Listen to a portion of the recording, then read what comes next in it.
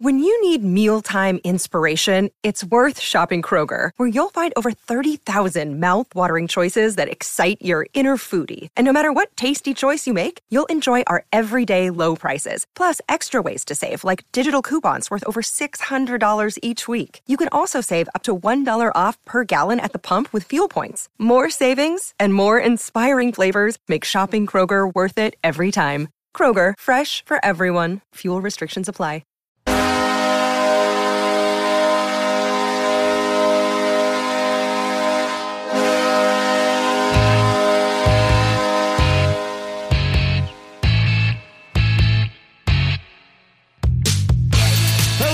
Welcome back to your grandma's favorite podcast. It is the Pens and Stuff podcast. Hi, Grandma.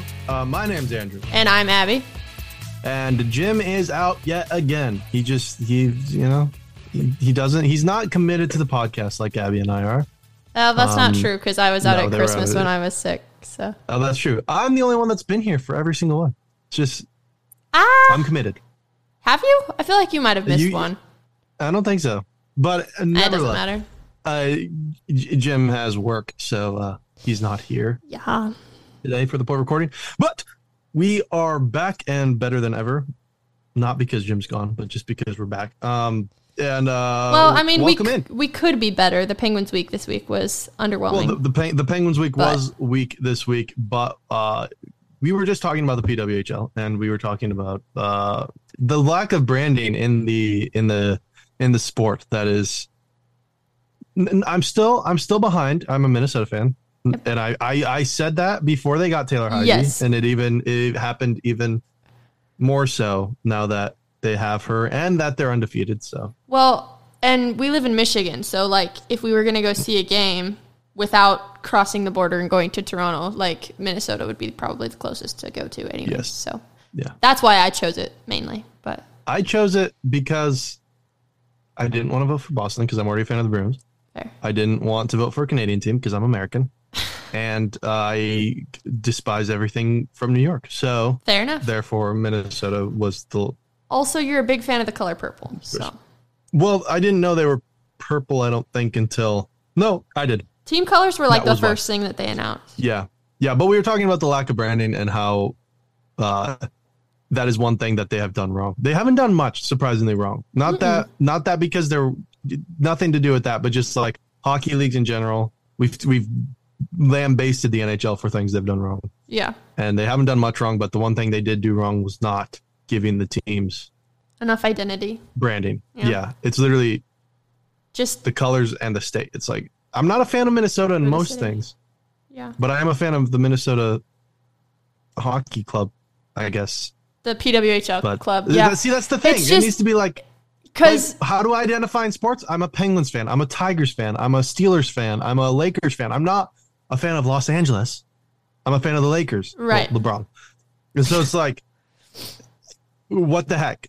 Yeah. Well, I also like Austin Reeves. So it's hard. But I think, too, they may have because they really wanted to get it done and they wanted to get this league started. So they didn't give it enough time, maybe. Because they literally, I think they were saying it was 135 days between the time that the league was announced and the opening day game was 135 days, which is incredible that they did as much as they did in that time. Yeah. But also they could have maybe given themselves a little more time. And I'm sure they had the foundations before they announced where the teams were going to be, like home cities where who was going to run what. Yes. I think probably cities and like board members and like financial supporters and all of that. They definitely had all of that lined up before, but like all of the branding and all of like the figuring out like where they're going to play and like jersey designs and all of that. So yeah, they definitely, that's the one thing that I would lean into. Not that we're trying to lambaste them because it's great. It is great. I love it. The hockey is amazing. I've watched 3 or 4 different PWHL games over the course of the past couple weeks, and it is such fun hockey to watch. It's like, it's different from the NHL because it's like, it's women and they're smaller, and so it's like a different, because it's the same size ice, so it's just like a different type of game that they have to play, but it's a lot more physical than I thought it was going to be, which I think is really cool.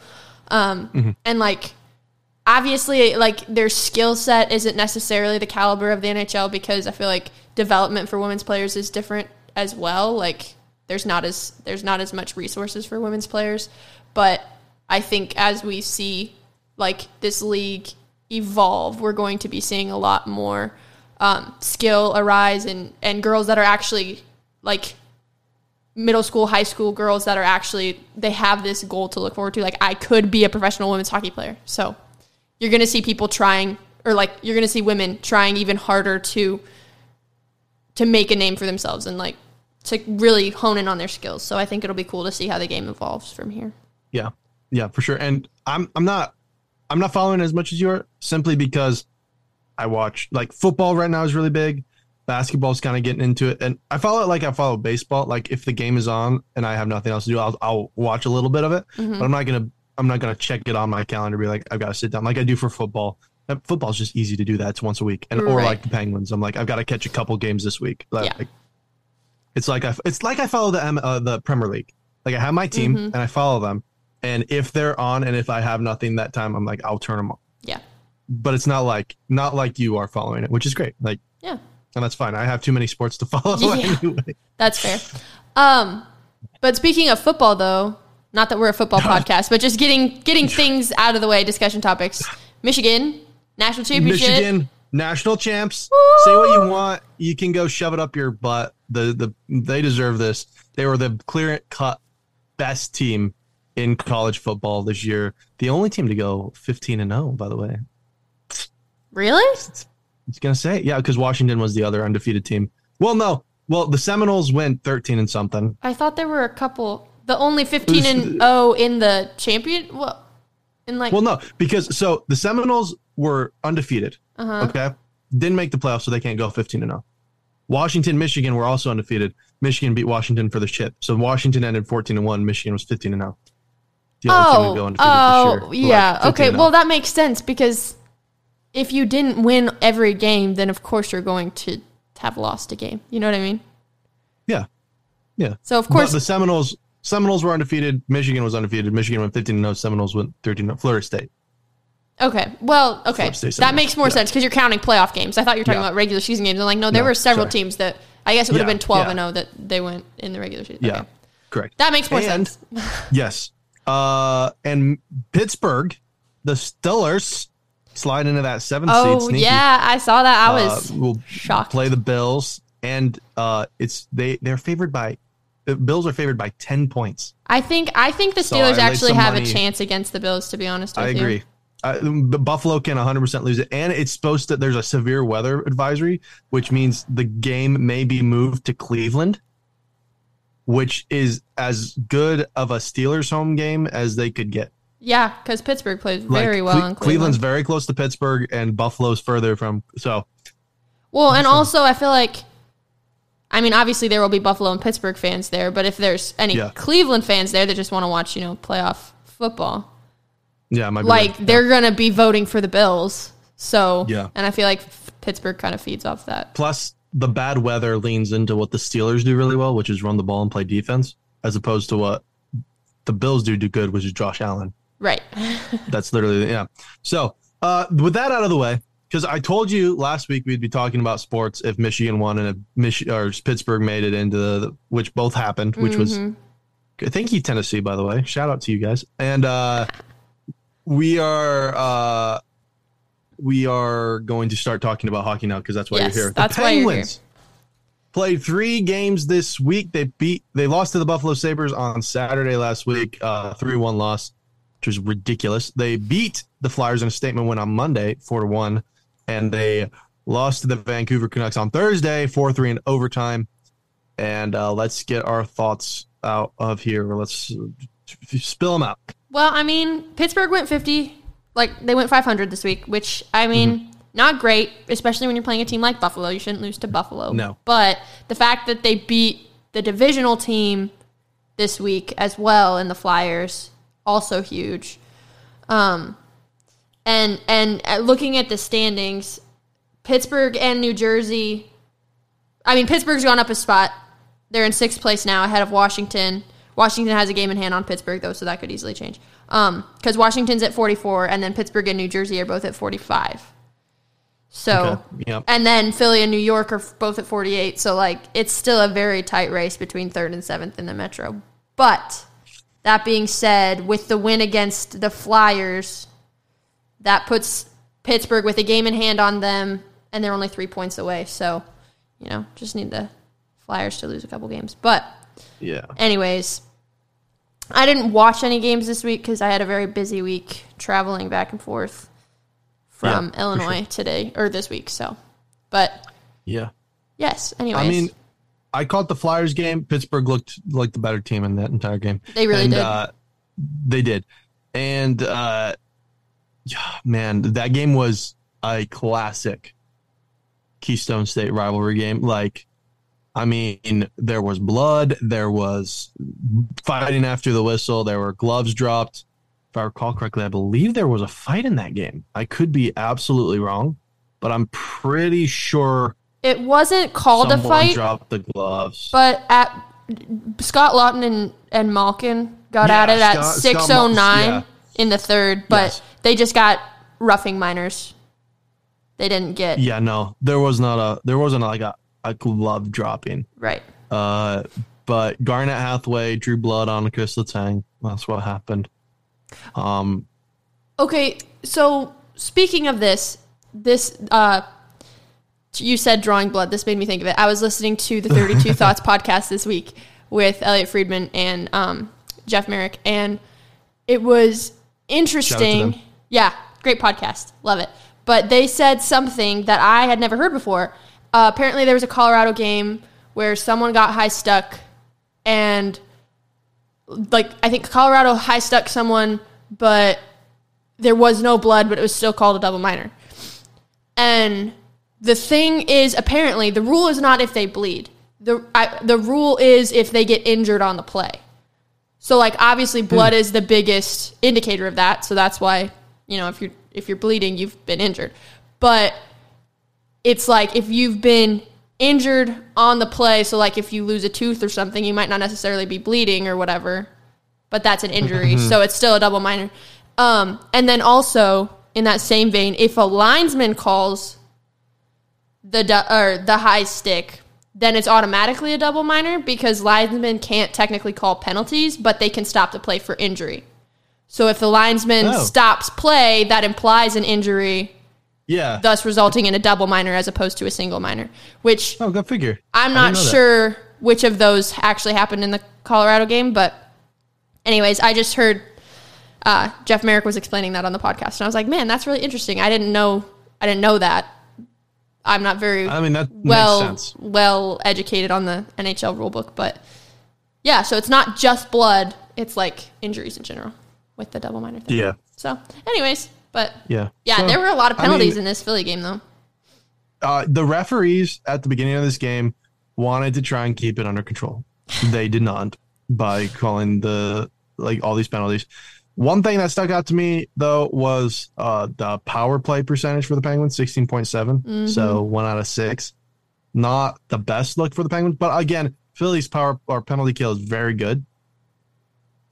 And something I will say is, I feel like despite being down in this season or the season series against Philly, 1-2, we have been the better team in these games, in my opinion. If I went back and watched some of the highlights from them, I think the Penguins, like you look at it, it was a shootout loss on December 2nd, OT loss in December 4th, and now this one 4-1. We've just been on the back end of some tough games against them. And I mean, it's the Flyers, so they're always going to be tough. But I think the Penguins, have held their own against the Flyers and have been the better team for the majority of those games. Again, I think the problem with the Pittsburgh Philly games this season has been special teams, because Philadelphia is right now currently the number 2 penalty kill in the league. And I remember the last game that Pittsburgh played against Philly, I was like, Philly is going to want to be on the penalty kill more so than 5-on-5 because they were getting more opportunities on our power play than we were. And so, but I do think since that first game against Philly, Pittsburgh's power play has taken a couple steps forward, which is good. But I think the deciding factor was special teams in the last game we played against Philly and in this one, even though Pittsburgh couldn't necessarily capitalize on all of the power play chances that they got. They actually had possession. And so they actually did what you're supposed to do on the power play, which isn't, giving up goals the other way. But I think too, just overall, not necessarily just this game, but Pittsburgh's power play has been doing quite a bit better than how they started off the season, which is encouraging to see. So for sure. Yeah.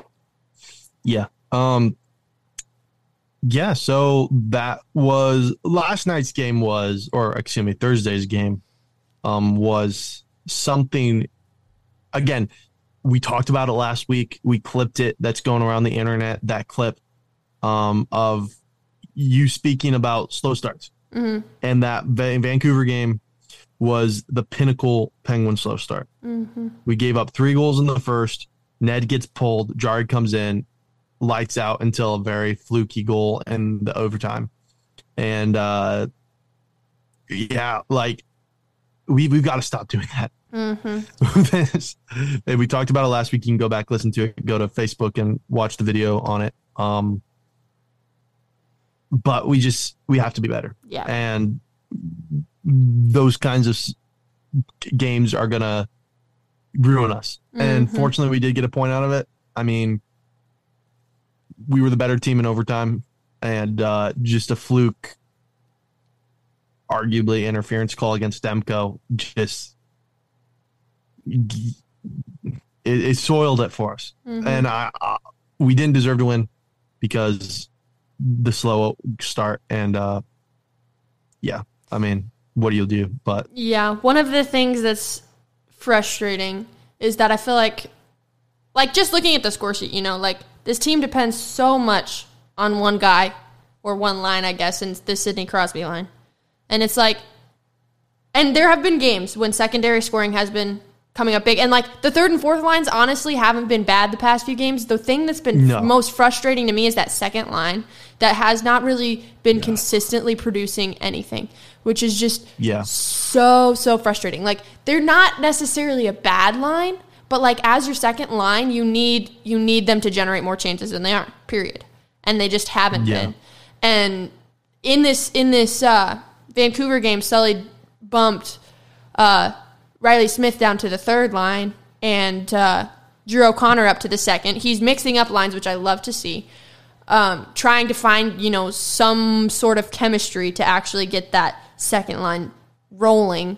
But it's just been so slow. And I mean, the Rust injury probably didn't help that at all, but it's just been a tough look for that second line. And you want to see Gino kind of step it up and make that line, make some magic on that line, but it's just tough. Yeah, it is. And I mean, it's tough. I mean, you look at that, the only line for the Penguins that has generated or that has played, the only line with Malkin that has played over 100 minutes together is Raquel, Malkin, Smith. And Raquel's not playing on that first line, which I'm not mad against. Raquel is playing lights out with Crosby and Guentzel. Mm-hmm. He started scoring more. He's found his groove there. So I'm not saying to break it up. Don't hear me say that. Honestly, I think we should stick with the lines we have, just stop switching them up so much.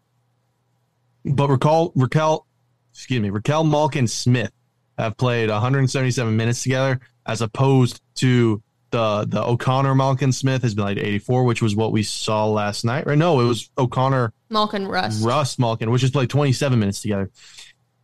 And Malkin has had such turnover on his lines that, you can't really get mad at. It's not his fault. Yeah, you had Pustin and Malkin Smith. You had Smith, Malkin, Rust. You had Nylander, Malkin, Smith, which I would love to see Nylander get another shot up here. I don't know. That Harkins guy could be replaced with Nylander. I don't know. And then O'Connor, Malkin, Rust, Zahorna, Malkin, Smith. I mean, you have all these Malkin lines that have just played like 20, 30 minutes together. And it's just consistency on these lines that I think is what's soiling us, because that Eller, O'Connor, who's on that other Puistinen line. That was really a good line. Yeah. For like the 2 games that we saw them together.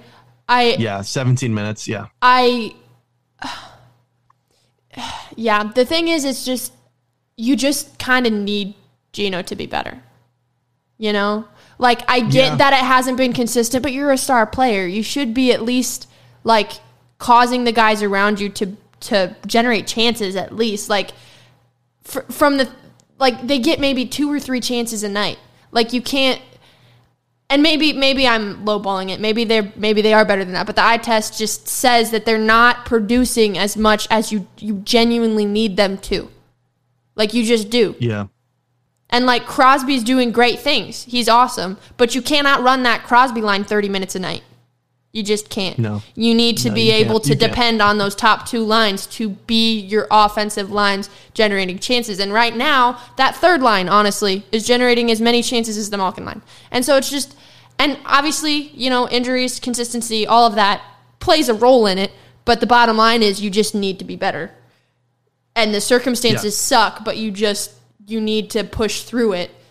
And because you're a professional hockey players, you know? So. I mean, it's just, that's what it is. Anyway. Yeah. No. So right now, moneypuck.com has the Penguins sitting at 65.5% chances to make the playoffs. 65? Yeah, 65% to make the playoffs. Yeah. That's actually more than I thought it would be. 65% chance. I know, we're about midway through the season. Penguins are at 40 games played out of 82. Does this seem like a feasible thing for the Penguins to sit at? Well, wait a minute. The odds were updated Friday. Yeah, okay. They have New Jersey at 85% chance to make the playoffs. And they have Philly at 50. Is that so high? Yeah, why is I think they're putting together the remaining schedule that these teams have, and the difficulty of that, they don't have how they come up with their odds, do they? No. But yeah, does that seem like a feasible thing that the Penguins could make the playoffs? I mean, more so than they could lose, I guess, which is what that kind of stands. I don't know. I mean, okay, so I think the Penguins could make the playoffs. I don't think they go past the first round. I don't think this team has energy or stamina enough or consistency to make it past the first round. I'm curious too, because at the deadline, there have been a lot of rumors going around that Pittsburgh is going to trade Jake. And I mean, if they end up doing that, are they like, that is a statement to me that you're not trying to make playoffs. So I think it depends a lot on what they do at the deadline. Because if they can acquire someone with like that physical presence, that you could throw on your third or fourth line, like a gritty grinder, or maybe like that kind of defenseman. If we get John Ludwig back, that would be helpful too. But like, I mean, honestly, I don't know what kind of move we need to make this team, to push them to the next level. But I think Dubas will do it. Whatever that move has to be, I don't doubt that he's going to do what needs to be done. I'm just nervous that, like, if we trade Jake, we're not making playoffs. I mean, you do not trade Jake Guentzel, except for another guy kind of like him who's also a free agent but has more scoring. If that makes sense, like, because personally though, no. Okay, go ahead. I don't think you could upgrade from Jake Guentzel at this point with the time that he's played in Pittsburgh, the reputation he has in that locker room, the chemistry he has with Sid. I don't think anyone you can bring in is going to be able to replace that. It's like the intangible things too. Like, they just have this connection, I don't think you're going to be able to find someone that's going to be able to just slot right in and do the same thing, but better. You know what I mean? I don't think you're going to be able to upgrade from Jake Guentzel. No, I agree. But maybe what we need isn't another scorer. Maybe you trade Jake and get someone else. You don't in this league, you don't trade someone who's putting up numbers like Jake does with Crosby. For someone who is a physical. Like, you're not going to trade a Jake Guentzel for a Tom Wilson. No, absolutely not. You're not going to trade a Jake Guentzel for a Jacob Trouba. I mean, obviously those guys are not going to trade with the Penguins, period, because it's the Rangers and the Island or the Caps. But what I'm saying is you can trade Jake Guentzel for I'm not saying this is going to happen, but you trade Jake Guentzel for Patrick Kane.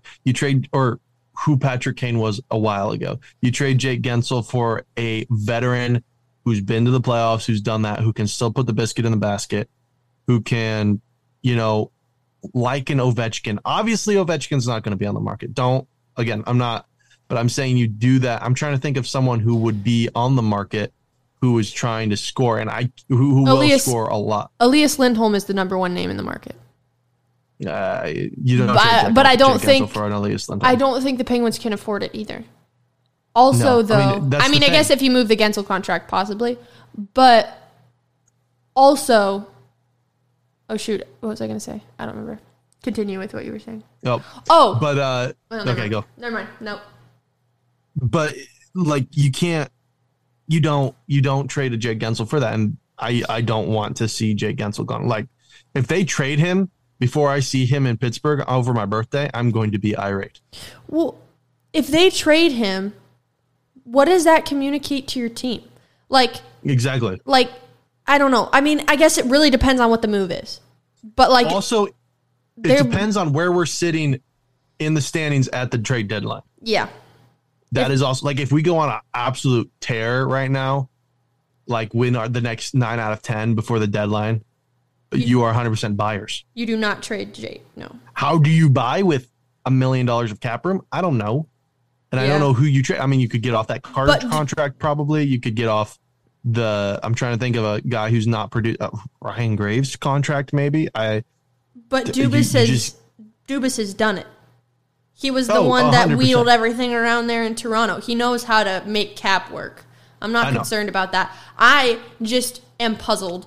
Like, if we end up being buyers, if we go on a tear, what do you go get? Exactly, that's the question. What on paper do we not have that we need? Yeah. It's literally youth and speed. Yep. That's the only thing. And no one's getting rid of that. And no one player is going to fix that for us. No. So now, let me make sure I'm not speaking out of my butt. I just thought of somebody that it might possibly be on the trade block.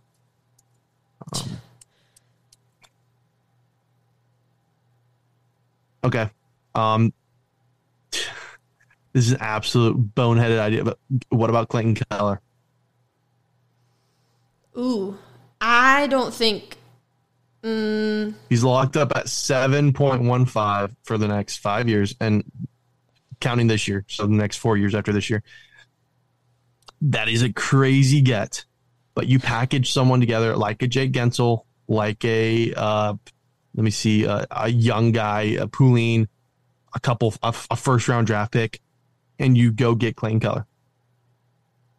That would be wild, dude.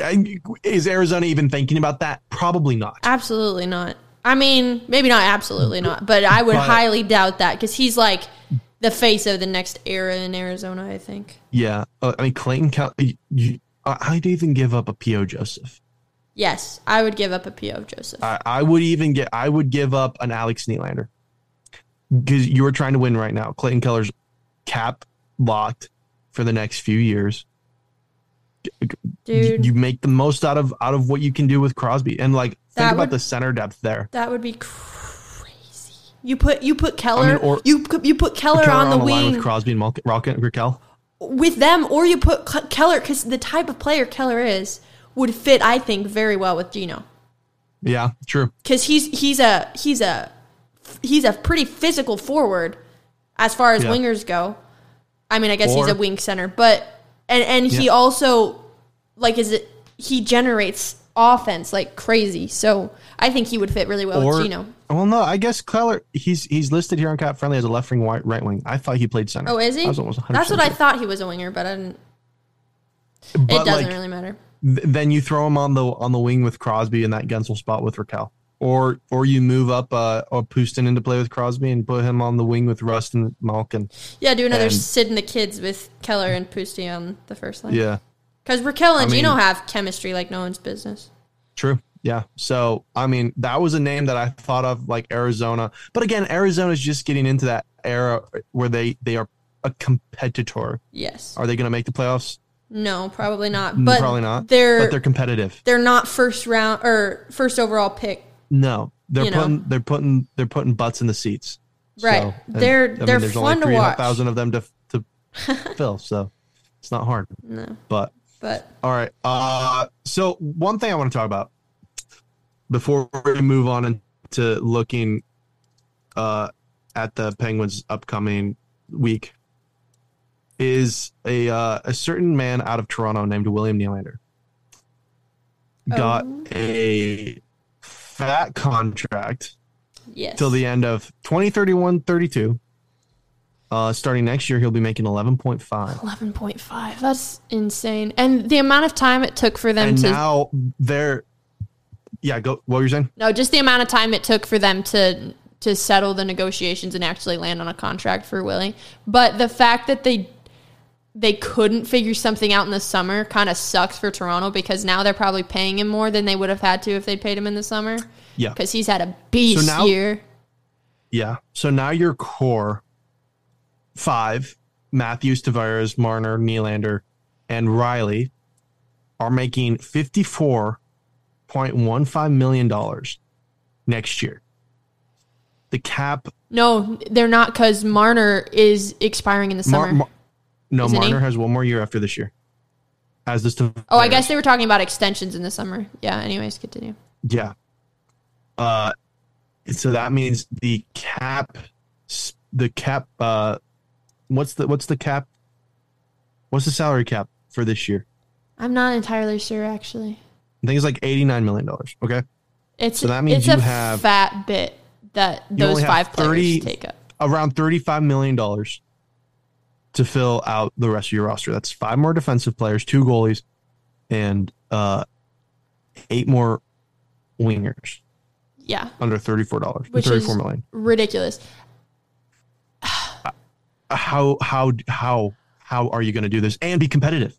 No. I mean, obviously they'll be competitive because they have 3 of the best goal scorers in the league. Okay. And Marner's an insane playmaker, and Tavares is a really solid leader. So it's just like, obviously they're going to be competitive just because of that. But like, if they don't get a goaltender and if they don't get serious defense on this team, which you're not going to be able to do with the amount of cap you've given yourself, like, they're going to be a laughingstock. And people are going to look back on this era of the Leafs and say, what were you doing? The thing is every year, because it's Toronto, it's 100% like the Dallas Cowboys on the NFL. If you don't make at least to the 3rd round of the playoffs, your season was pointless. Yeah. It was a waste of the season. And the thing is, you're not gonna, because what have we seen in Stanley Cup champions? A solid 2nd, 3rd, 4th line, like defense that'll jump up on the rush. And you're not gonna have guys who can score down the line if you're top heavy as frick. And I think this was also the 32 Thoughts podcast. I listened to a lot of podcasts this last week, but they were talking about, you look at the last however many Stanley Cup winning teams, what did they all have in common? They knew how to defend. And when you're in the playoffs, people are not giving up goals. They're not making stupid mistakes. People are they are locking down defensively. And that is just something that the Leafs don't do. And they don't have, Timothy Liljegren's your number 1 defensive defenseman. Like, give me a break. And it's tough. Nothing against Timothy. He's just not a number 1. No, he's just not a number 1 defenseman. And Morgan Riley's fine. He's a good, balance. But he's not been peak Riley. You know what I mean? He hasn't been exceptional, and I don't know. It's just, a tough look for the Leafs. And I'm glad they got Willie, and their fans are glad they got Willie, but, like, what are you going to do now? Where do you go from here? Like, do you just enjoy the era of these guys being insane goal scorers but it not meaning anything? Like, it's just tough. The problem is you put yourself in a tough situation because obviously you don't want to lose your guys for nothing, right? Like you don't want these great goal scorers to leave for no reason. Like you don't get anything back from them. You don't want them to go to free agency. But the problem is they're not going to sign a 2-year deal so you can trade them. Like they want their money and they want it now, rightfully so. So it puts the general manager in a tough position to be like, well, if we lose this guy for nothing, the fans are going to riot. But if we sign him to a long-term deal, like the money they're demanding is going to eat up our cap space like crazy. And then you got to think about the future. Like if you're trying to win now, fine. Okay. But like $11 million is not going to age well. You know what I mean? No. And like Willie's a great goal scorer, but as your franchise evolves, you know, like you're not going to always be a win now team. And so in 5 years when Willie's still making, it's an 8-year deal, right? So in 5 years when Willie's still making 11.5 and he's not a 50 goal scorer anymore, like what kind of team is going to want to take on that cap? Like you're probably going to have to retain some salary, and it's just a mess. And if you can't win with that contract now, then what was the point? So it's just, I don't know. It's a headache over there. It's tough. I can't even remember what's their Brad GMs. Trebling. I don't even know how to say it. But anyways, I do not pity him. Leafs fans. Do not want his job. So anyway. Yeah. Enough of that. All right. So enough about Toronto. I got to acknowledge it because it was a ridiculous contract. Yeah. The Penguins play 2 games this week. They play today against the Carolina Hurricanes in Carolina at 7:00 p.m. Eastern Standard Time, and then back home against the Seattle Buckcracks at 6 p.m. Eastern Standard Time. Did you know? Excuse me, the Seattle Kraken. I don't know if this is a regular, like, around the league thing, but people call them the Seattle Spunk. Or, like, the Spunk, which I think is funny. No, it's a weird name. That's weird. It's a weird name, but I think it's funny. I kind of like it. Anyways, I don't know if normal people do that, but I've just heard a couple different people refer to them as that, which I thought was it Coach Chippy? It was not. Oh, okay. That was not. But I did. He has a podcast. Have you heard of Coach Jeremy? He's a YouTuber. Yeah, I think they have a podcast together with another guy, and I was listening to that, and I only listened to like 30 minutes worth because it was just all Leafs talk, and I was like, bro, I'm not a Leafs fan. I can't listen to this. It kind of pains me. Leafs talk is tough. I said after we just talked about the Leafs for a couple minutes. Yeah, it's rough. Right. So what is our thought? What's your prediction for this week? How many points? Which ones do they win? Which ones do they lose? I mean, the Carolina game's big. You gotta win those divisional matchups. I mean, it's less big because they're not necessarily looking to take, Carolina's spot because they're in second, and I don't think Pittsburgh's going to end up there. But I mean, divisional matchups are still important.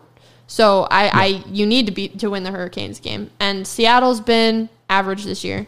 So I think Pittsburgh can come out of the week with 3 points.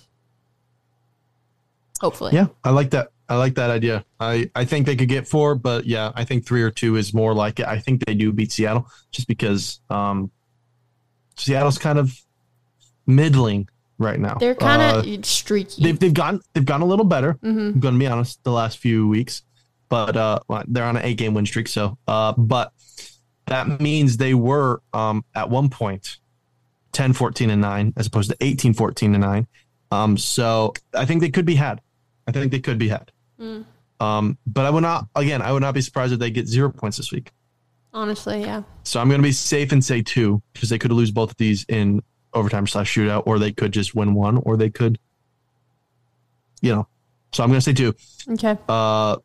But with that being said, let's hear from DraftKings Sportsbook, and then we'll come back with random crap we want to talk about today. We know hockey games move fast, but with DraftKings Sportsbook, an official sports betting partner of the NHL, you can score faster than anything happening on the ice. This week, new customers can bet $5 and get $200 instantly in bonus bets. That means you get $200 to use on any bet you'd like their same game parlays, their anytime goal scorers, player props, goalie props, or which team's gonna win which period. Download the DraftKings Sportsbook app with code THPN. New customers bet just $5 on the NHL and get $200 instantly in bonus bets. Only on DraftKings Sportsbook with code THPN. The crown is yours. Gambling problem? Call 1-800-GAMBLER or visit www.1800gambler.net. In New York, call 877-8-HOPE-NY or text HOPE-NY 467369. In Connecticut, help is available for problem gambling. Call 888-789-7777 or visit ccpg.org. Please play responsibly on behalf of Boot Hill Casino and Resort in Kansas. 21 plus age varies by jurisdiction. Void in Ontario. Bonus bets expire 168 hours after issuance. See dkng.com/hockey for eligibility and deposit restrictions, terms, and responsible gaming resources. NHL and the NHL Shield are registered trademarks of the National Hockey League. Copyright NHL 2024. All rights reserved.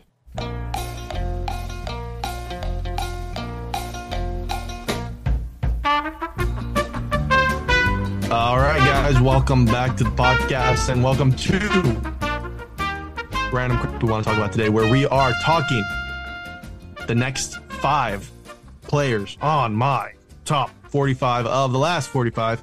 For those of you guys who were not here last week, this is a list that I've compiled and am continuing to tweak. Awkward. Oh my gosh. That I'm continuing to tweak and work on as we go about it. But for those of you guys who are not listening to this last episode, I'll give you number 45 through 41 again this week. Just real quick, we got at number 41, we have Christopher Letang from the Penguins. We have Duncan Keith in 44. 43 is John Tavares, for those of you guys who don't know. Number 42 is Andre Vasilevskiy. What did I say? You said Tavares. Oh, yeah, sorry. Jonathan Taves, not John Tavares. No, John Tavares did not make the list. Andre Vasilevskiy at 42 and at 41, Mike Modano. So we have 40 through 36. You can also catch blog posts. I'm putting out my notes and on our website, pensandstuffpod.com. So go check that out there. You can read my thoughts on that, or you can go back and listen to the podcast if you want. But here we go. Kicking it off at number 40, we have, and Abby, you are going to absolutely hate this one, but we have Austin Matthews. Hear me out. We're kicking it off with a bang and some I'm sure Jim would have had a more angry reaction to this. Yeah, he doesn't yeah, he does not like Austin Matthews. But Austin Matthews, he has had an excellent, he's only in his 8th season right now. Okay. So he's sitting at 332 goals in 8 seasons. No, not 8 seasons, like 7.5. 258 assists, and that combines for 490 points. Personally, he has won a Calder in his rookie year, 2 Maurice Richards, 3 All-Stars, I counted this year's, and 1 Hart and 1 Ted Lindsay. I did struggle putting him on this list because of his postseason performances. As you know, the Leafs have not had great ones. Not at all. He's only made I believe he's made the second round. Where did it say? Only making it out of the first round one time. Yeah. One time out of the first round. Which was last year. Which was last year, yeah. That is strange, too, because the last 5 that you did have all had multiple playoff appearances. Yes, but and most of them multiple playoff wins, too. Yeah, for younger players, it's more of a projection as well. That's what this is kind of is. I forgot to mention that. So like I'm kind of projecting that Austin Matthews will win a cup. Projecting that. Will he do it in Toronto? Probably not. But projecting that, just because Toronto's never going to win a cup. But he's also been an amazing regular season performer. Yeah, amazing. You can't discount that. He's been top 3 pretty much every year he's been in the league. So yeah. So I'm gonna just because I was prepared for Jim to be on the podcast, I have some defense for this. I'm gonna give you 3 other guys' stats through 8 seasons. Okay. Okay. And you're going to have to try and guess who these is. So this guy, for number one, 205 goals, 352 assists for 557 points. That's compared to Austin Matthews' 590 points. Austin Matthews had 590 points in 519 games. And his 8th season is not done yet. Keep in mind, he's in his 8th season right now. Right. This last guy played 576 games in his first 8 seasons, so a little less. Or no, a little more, sorry. This second guy, 223 goals, 283 assists for 506 points in 565 games in his first 8 seasons. Then this next guy, 303 goals, 547 assists for 850 points. So that guy has a lot more points, but less goals. The first guy with 557 points, Patrick Kane. So Austin Matthews has outplayed Patrick Kane through 7.5 seasons and 8 seasons. Second guy, Jonathan Taves, 565 games, 506 points. So these guys are solidified Hall of Famers. Right. And Austin Matthews has outplayed them in 8 seasons. This next guy with only 303 goals in his first 8 seasons, Connor McDavid. Austin Matthews has outscored Connor McDavid's first 8 seasons. Wow. In 7.5 games. That's McDavid was injured for quite a while, though. He's been injured quite a bit. But McDavid played 569 games. Right. As opposed to Austin Matthews 519 in his first 8 seasons. That's wild. First 7.5. So that being said, these guys are solidified Hall of Famers, pretty much. Like Connor McDavid. I mean, barring he never wins a cup, he's probably making it to the Hall of Fame. So those are my defenses for Austin Matthews. So Austin Matthews making this list. He's at number 40. Okay. Okay. Erik Karlsson is our next guy at 39. This one I was struggling with, but then I did some digging. He been playing for how many seasons was Victor? Or I should have. I normally have that down, but I didn't put it down for him. Give me a sec. I'm gonna cut this out.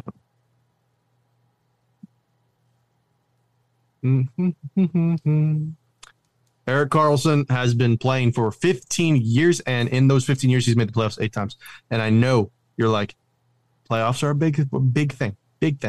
But when you compare Erik Karlsson to 3 other defensemen that were considered to be all pros in his time in the NHL, Victor Hedman, John Carlson, Brent Burns, he's outplayed all 3 of those guys.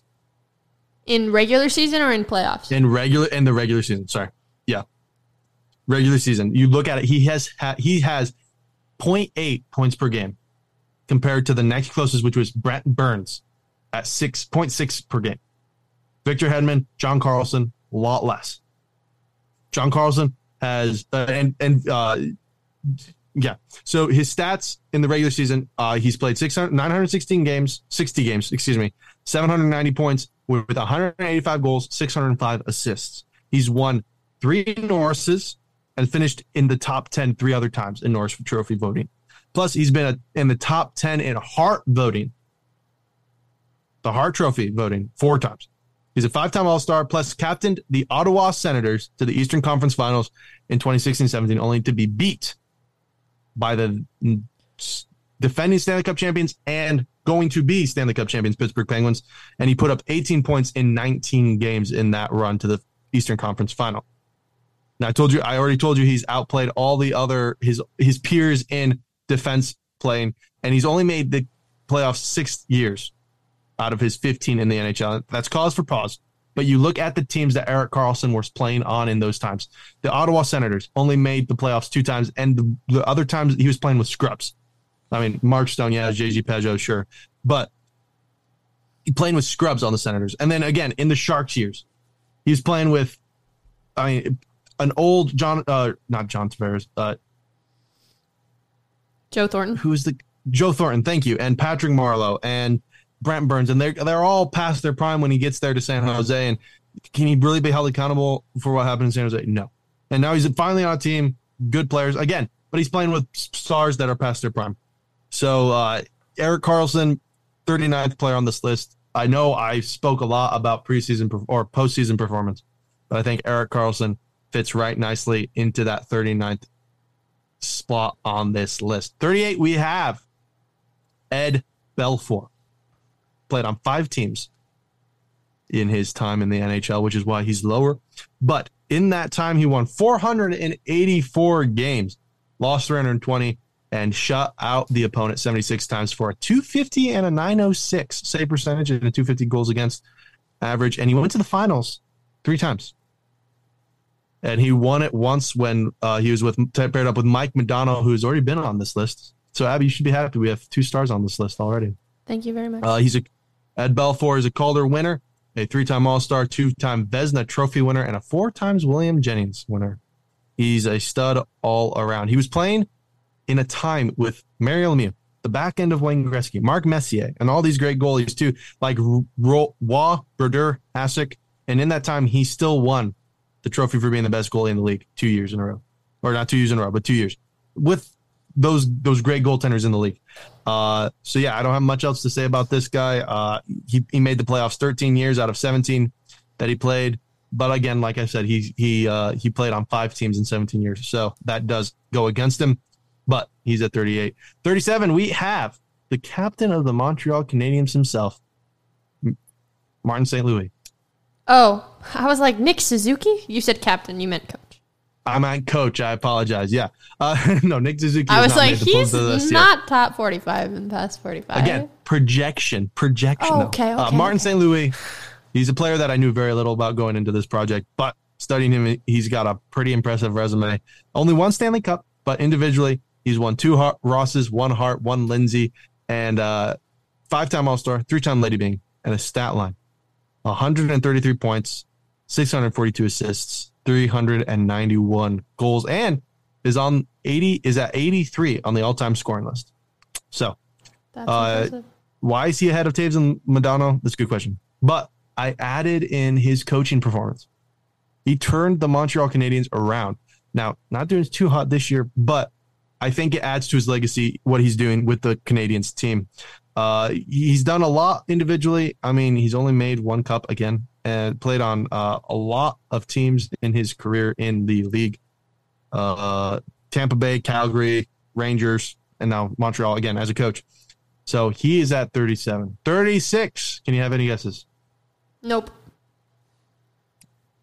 Anze Kopitar. Nice.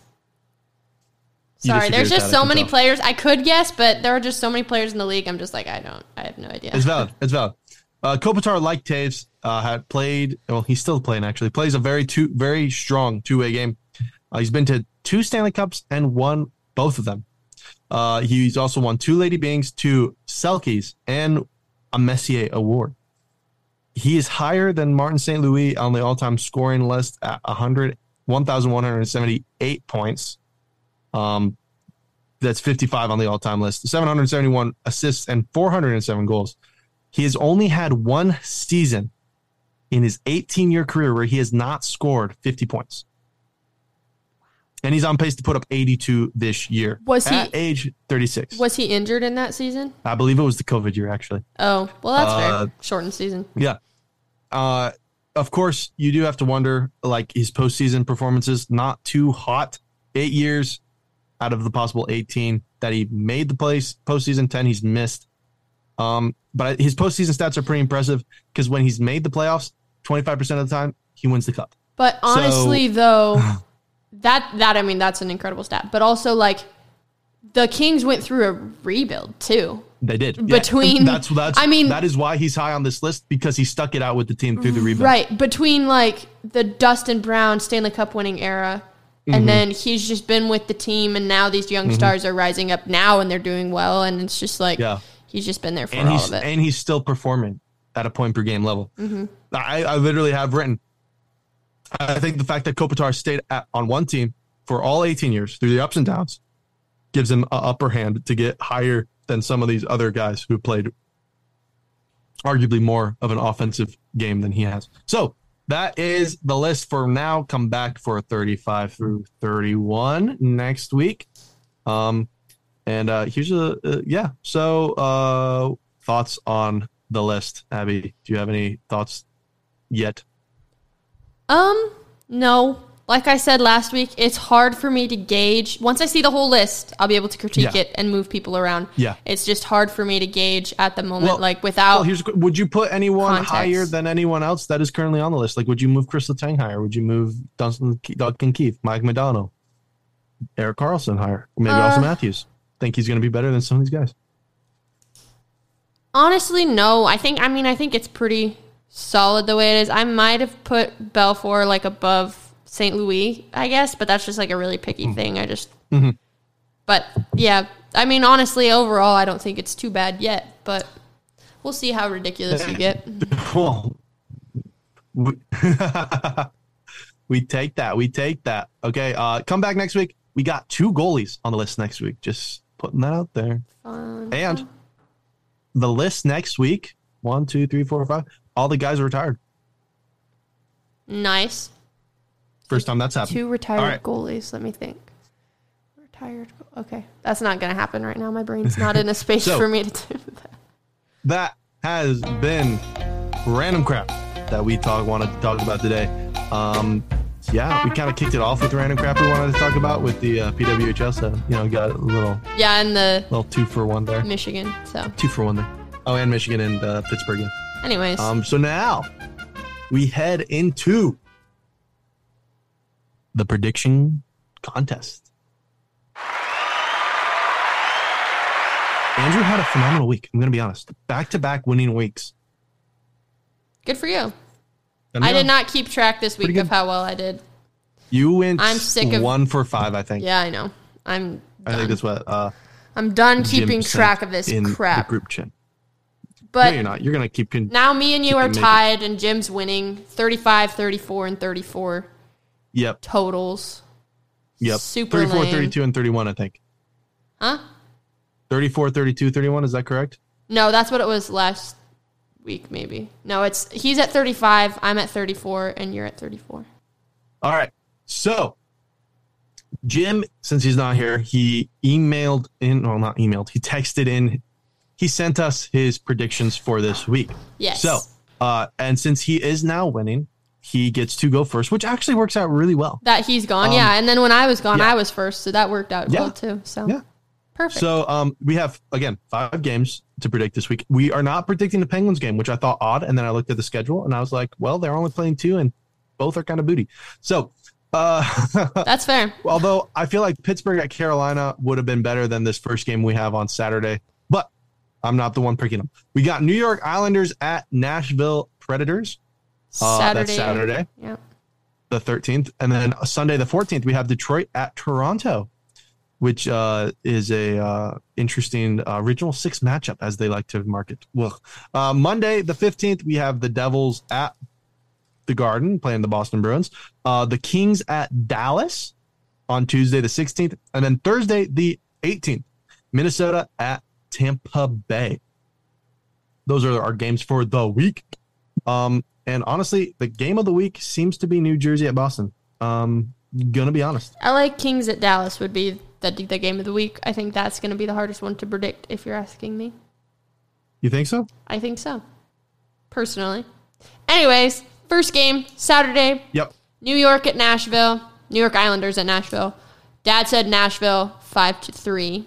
Who goes next? You or me? Me, because I was winning? Yeah, it would be you. Yep. It would be you. Yep. Okay, I'm going to say the Islanders win this game by a score of 2-0. I also have the Islanders winning by a score of 4-2. Nice. I'm continuing with my streak of not picking Nashville. And Jim should have known that. It's worked out for you.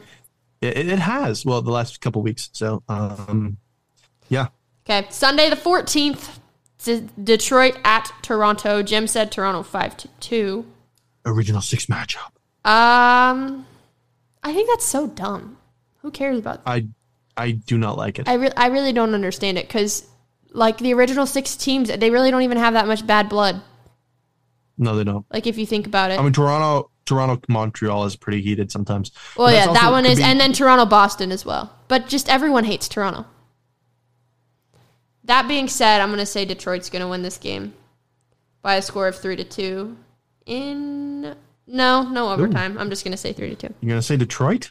Detroit, 3-2. Yikes. I've got Toronto by a score of 3-1. I like to be different, if you know what I mean.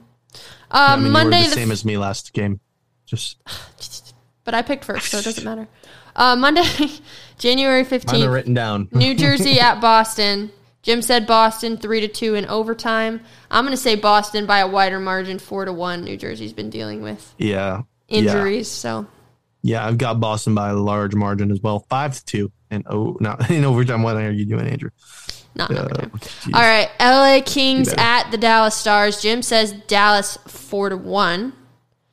Yeah, wow. Which is kind of large because Cam Talbot's been playing out of his mind. And Otter's been injured for Dallas, which is tough. But I'm going to say Dallas 3-2. Okay. Actually 4-2. Sorry. Okay. Forgive me. I like the Kings here in this matchup. That's fair. This is like you said, it's a tough matchup to predict, just because they're both playing very good hockey at the moment, and it could go either way. And I feel like LA's more of a grinding team. Like Dallas tries to play with a little more finesse, and when you face a grind team like that, it sometimes won't work out. So I'm going to go the Kings in this one. It's a 2-1 overtime win for the Kings, so Dallas still gets a point. But yeah. Well, also Ottinger's been out for Dallas, and Miro's been out too, Haskin. So yeah, it's just been fine. Final game, January 18th, Minnesota at Tampa. Jim says Tampa 2-0. I say Tampa by a score of 6-2. Oh my gosh, I have Tampa Bay 5-3. Nice. Who would have predicted such a large fall off for Minnesota this year? Like, for real? To be honest, I believe I did. Did you actually? I had them in the top three, I think, playoffs. In the Central. I had Minnesota missing the playoffs. It's Dallas, Colorado, Nashville. I totally disrespected the Jets, though. Actually, no, I didn't. Because I disrespected the Jets as well. I had the Jets making the playoffs. I think I was the only one out of all of us who had the Jets making the playoffs. And you were like, oh my gosh, you're going to have the Jets. And now they're like first in the league, so shut up. Yeah, well, to be honest, though, the Jets had a tough year last year. And they lost Wheeler. So I was predicting them shipping off Scheifele and Hallebuck because they wouldn't extend them, and then they did. So, but yeah, Winnipeg is first in the league. Yeah, so. They are. That has been the prediction contest. Abby, go ahead and all right, recapping. Saturday, January 13th, New York Islanders at Nashville. Dad said Nashville 5-3. Andrew and I both said Islanders. Me with a score of 2-0. You with a score of 4-2. The next game, Sunday, January 14th, Detroit at Toronto. Dad said Toronto 5-2. You also said Toronto 3-1, and I said Detroit 3-2. Monday, January 15th, New Jersey at Boston. Everyone said Boston. Me with a score of 4-1. Andrew with a score of 5-2, and Jim with a score of 3-2 in overtime. Los Angeles Kings at Dallas on Thursday the 16th. Andrew said LA 2-1 in overtime. Jim and Abby both said Dallas. Abby with a score of 4-2 and Jim with a score of 4-1. And then finally Thursday, January 18th, Minnesota in Tampa. Everyone said Tampa. Abby with a score of 6-2, Andrew with a score of 5-3, and Jim with a score of 2-0. All right. So we'll see how it goes. I went 3-2 last week, so hopefully I get another winning record. We like to keep those, the record hot. Trying to come back from a abysmal 31-65 for the year so far. So yeah, it's kind of tough. Yeah, I think I'm below 500 right now, which kind of you sucks. are 100%. You're 32 out of 65. Barely that's barely below 500. That's one. Barely below, yeah. Yeah, that's okay. Yeah. Well, it is what it is. One more thing we need to say before we go. Tentatively, we may or may not be recording a podcast next week due to the fact we are going to Columbus to watch the Devils play the Blue Jackets on Friday. So we may get a podcast out for you. We may not. So if you don't see it, apologies in advance. However, we will be enjoying some NHL hockey, which I haven't enjoyed in, well, I guess it's been less than a year, but, you know, less than a year, yeah. It's okay. But, yes. So, thank you guys for listening to the Pens and Stuff podcast. Yes. If you want to follow us on the social media, I'm going to try and be more active on social media for the Pens and Stuff podcast. It's been a grind to get up there, but check us out on Facebook at the Pens and Stuff podcast on Facebook and on Instagram. We're on Pens Stuff, right? And Pens Stuff on the old X as well. Yes. You can follow us on the X. Our tags are down below. I tweet a lot about sports. So also Bill Belichick leaving the Patriots after 24 years. It's crazy. I was talking to Curtis the other day, and I was like, Bill Belichick has been the coach of the Cowboys longer than I've been, or coach of the Patriots longer than I've been alive. And it's crazy. It's true. But thank you guys so much for listening to the Pens Stuff podcast. I'm Andrew. I'm Abby. And for Jim, let's go Pens. Let's freaking go.